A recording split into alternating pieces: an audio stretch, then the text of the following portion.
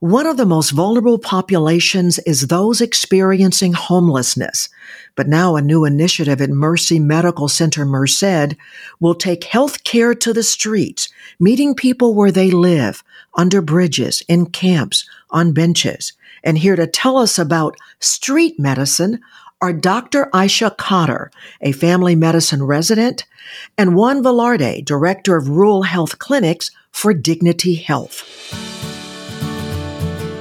This is Hello Healthy, a Dignity Health podcast. I'm Cheryl Martin.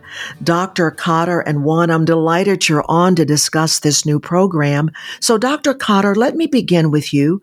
What is street medicine and how will it affect Merced? Hi, thank you for having me. It's a pleasure to be here. I'd like to start off by saying that street medicine is a very specialized healthcare approach that is able to provide medical care and support individuals experiencing homelessness or who are living in marginalized or vulnerable populations. This can include a multidisciplinary team, including doctors, nurses, nurse practitioners, and other social workers. By using street medicine, we are going to be able to bring medical services directly to streets, shelters, and other places where these underserved individuals are found, rather than requiring these individuals to seek care in traditional healthcare settings. By doing this, our goal of street medicine will be to improve the health and well-being of these marginalized populations by making healthcare more accessible and by addressing these unique challenges faced by these individuals. Now, Juan, what services will be provided? So for our street medicine clinic, we will be providing services from a wide range of items, which include point of care testing, which might be hemoglobin A1C. It would also include lead testing, strep testing, some STD testing as well. It is a full range scope of practice. Within our street medicine program, we are looking to see what we can do to best accommodate the population that we are serving. We are looking at social services. We're looking at our food pantry to see what we can give the patients. A lot of times in the ED, when they are there, a lot of times they're looking for those specific things. They're looking for shelter. They're looking for food. They're looking for clothing. Those are some of the items and services that we will be able to provide them with. Now, Dr. Cotter, what is reality-based healthcare? Reality-based healthcare, I'd like to say it's a very pragmatic approach to our healthcare delivery. It involves addressing our practical real-world challenges, a little bit like what Juan said about food, basic necessities, things that we may take for granted. These are constraints that we face every day by our healthcare systems. In this context of patient-centered care through street medicine, we are able to focus on our patients' real-life experiences, preferences, and needs. We can hope to understand these everyday realities and tailor our healthcare plans to fit these realities, rather than expecting our patients to conform to idealized healthcare models. And so, how large is the homeless population in Merced County? Any idea? Currently, the statistics that I looked at, it is quite a bit of individuals. We roughly have about 700 individuals that would fall under the homeless category. Now, that's kind of broken into two different categories, whether they're sheltered and unsheltered. Roughly about 300 being unsheltered and around 400 being sheltered.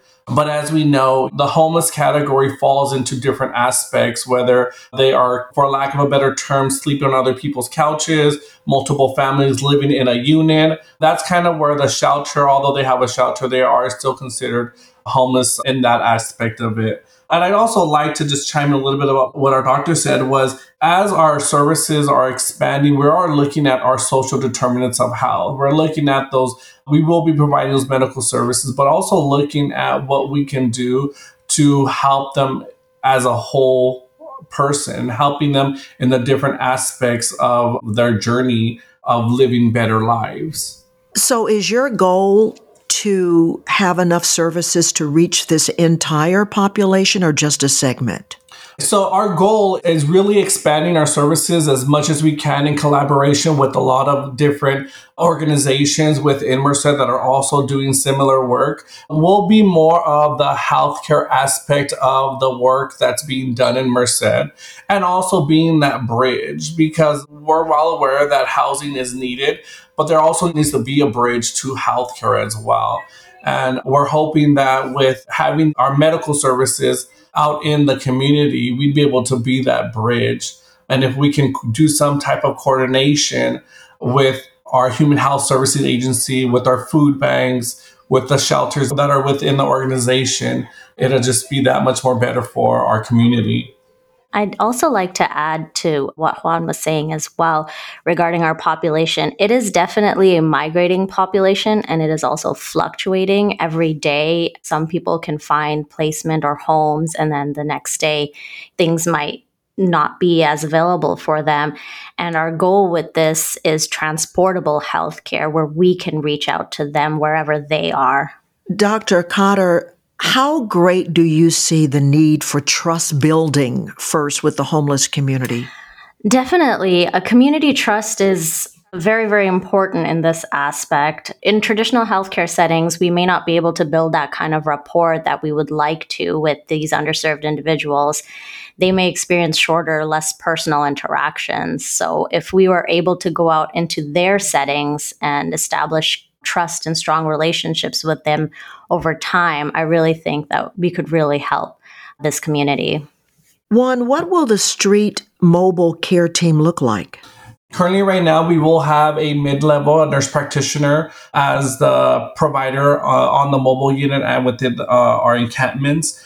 We do have about 3 community health navigators, which will play different roles. One of the roles being out in the encampments with the provider, making sure that we're capturing their needs. We will have a few in office just to make sure coordination of appointments, medication pickups will be filtered and facilitated. We'll have a medical assistant. We'll have an LCSW to help with more of those social behavioral and mental behavioral aspects of their healthcare. We'll also have a medical assistant who will be able to help facilitate some of our basic vitals and intaking of the patients. We're really trying to capture a full range of information to make sure that we are really meeting them where they're at and what they need and eliminating the barriers to what they need to be successful in their healthcare journey.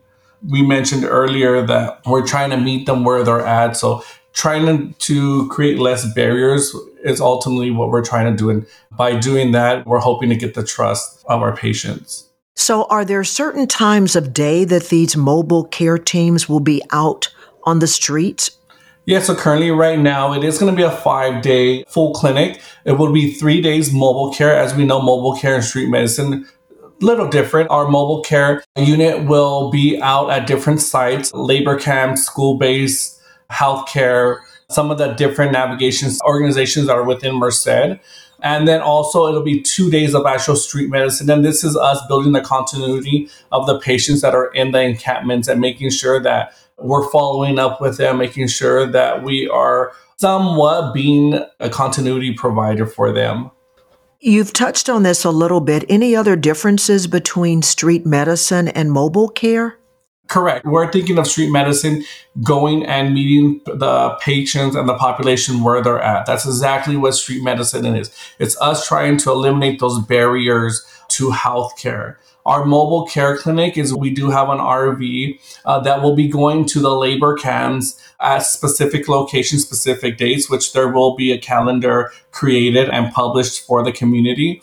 And it's us going with our mobile unit and providing them with, as we mentioned, a lot of the point of care testings, our EKG machine, our ultrasounds, providing those services to those specific patients that can kind of meet us where we're at, but still have a lack of continuity of medical care. I think that's a great thing about that you said, Juan, because a lot of our patients, unfortunately, don't have access to transportation, and us being able to reach out to them is probably their biggest barrier.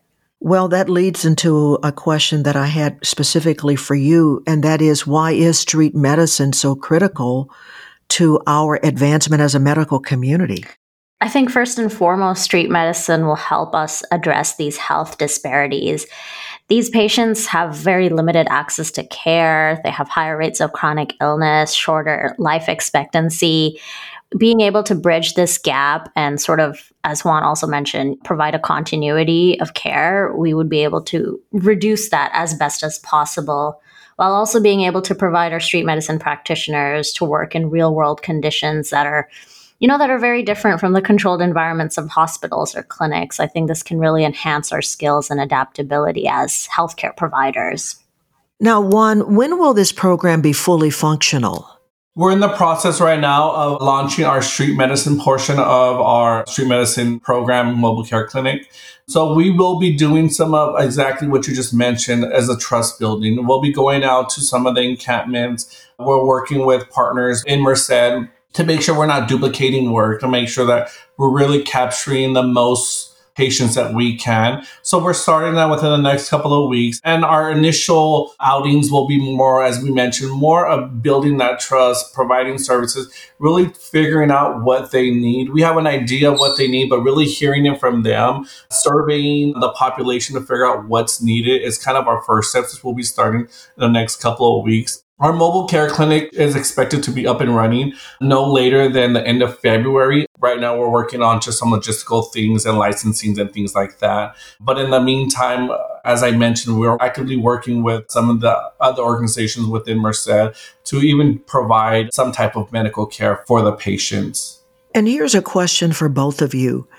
How would you define success for this initiative? Well, creating this program has been very challenging for accessibility purposes, continuity, or migrating population.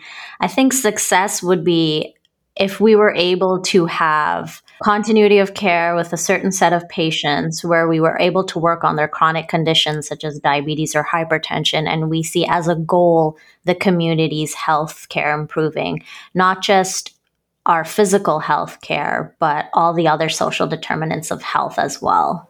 What about you, Juan? How would you answer that? Success to me would be being able to bridge some of the social needs and the medical needs of the patients of this vulnerable community. I've been very blessed and very privileged to see it firsthand. We recently had a patient who was not coming into the clinic and who was homeless. And I was able to build a trust with her and that rapport with her that now she's actually coming to the clinic and receiving those cares. And I can just see a 360 change in her health, in her well-being, her spirit. Because as we mentioned, medical is a big part of it, but it's a whole person aspect. So for me, the success would be seeing the lives change. Even if it's one person, obviously we want to target as many people as we can, but it's seeing these lives change and seeing the growth in helping the community. Dr. Aisha Khader and Juan Velarde, thanks for talking about this new initiative that is sure to bridge that gap between healthcare and the homeless population in your community. Thank you so much for coming on. Thank you. Thank you.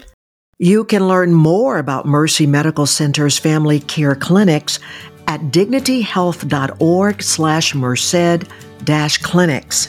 Once again, that's dignityhealth.org/Merced-clinics.